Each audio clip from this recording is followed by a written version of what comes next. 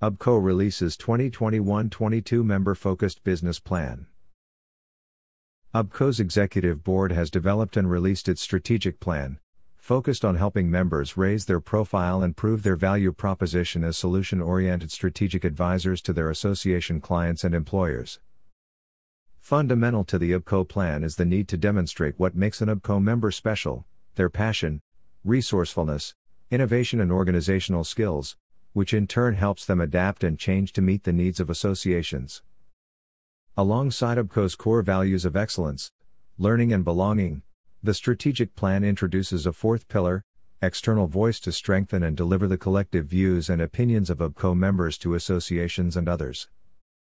In particular, this will focus on the members' expertise and knowledge of virtual, hybrid and face-to-face meetings management solutions. Ultimately, this will be pivotal in raising the profile of members as leaders in the wider environments in which they operate.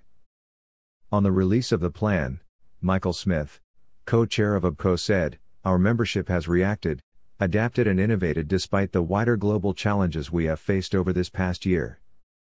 As an association, we have adapted to meet the needs of our members and their customers to ensure we support them going forward."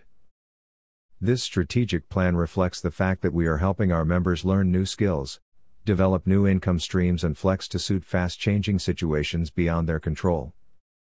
We cannot be prouder of the creative way our membership has moved forward and reacted over the last 12 months. We therefore felt it was imperative that UBCO remains fit for purpose and able to give them the best possible support we can.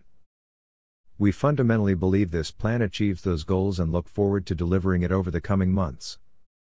Barbara Calderwood, co-chair of UBCO, commented, "It is vital we demonstrate to associations our ability to innovate and support their needs, to engage their audiences, recover and grow their communities.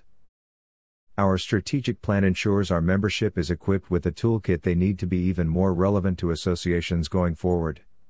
The strategic plan was developed by the Executive Board following consultation with the wider membership.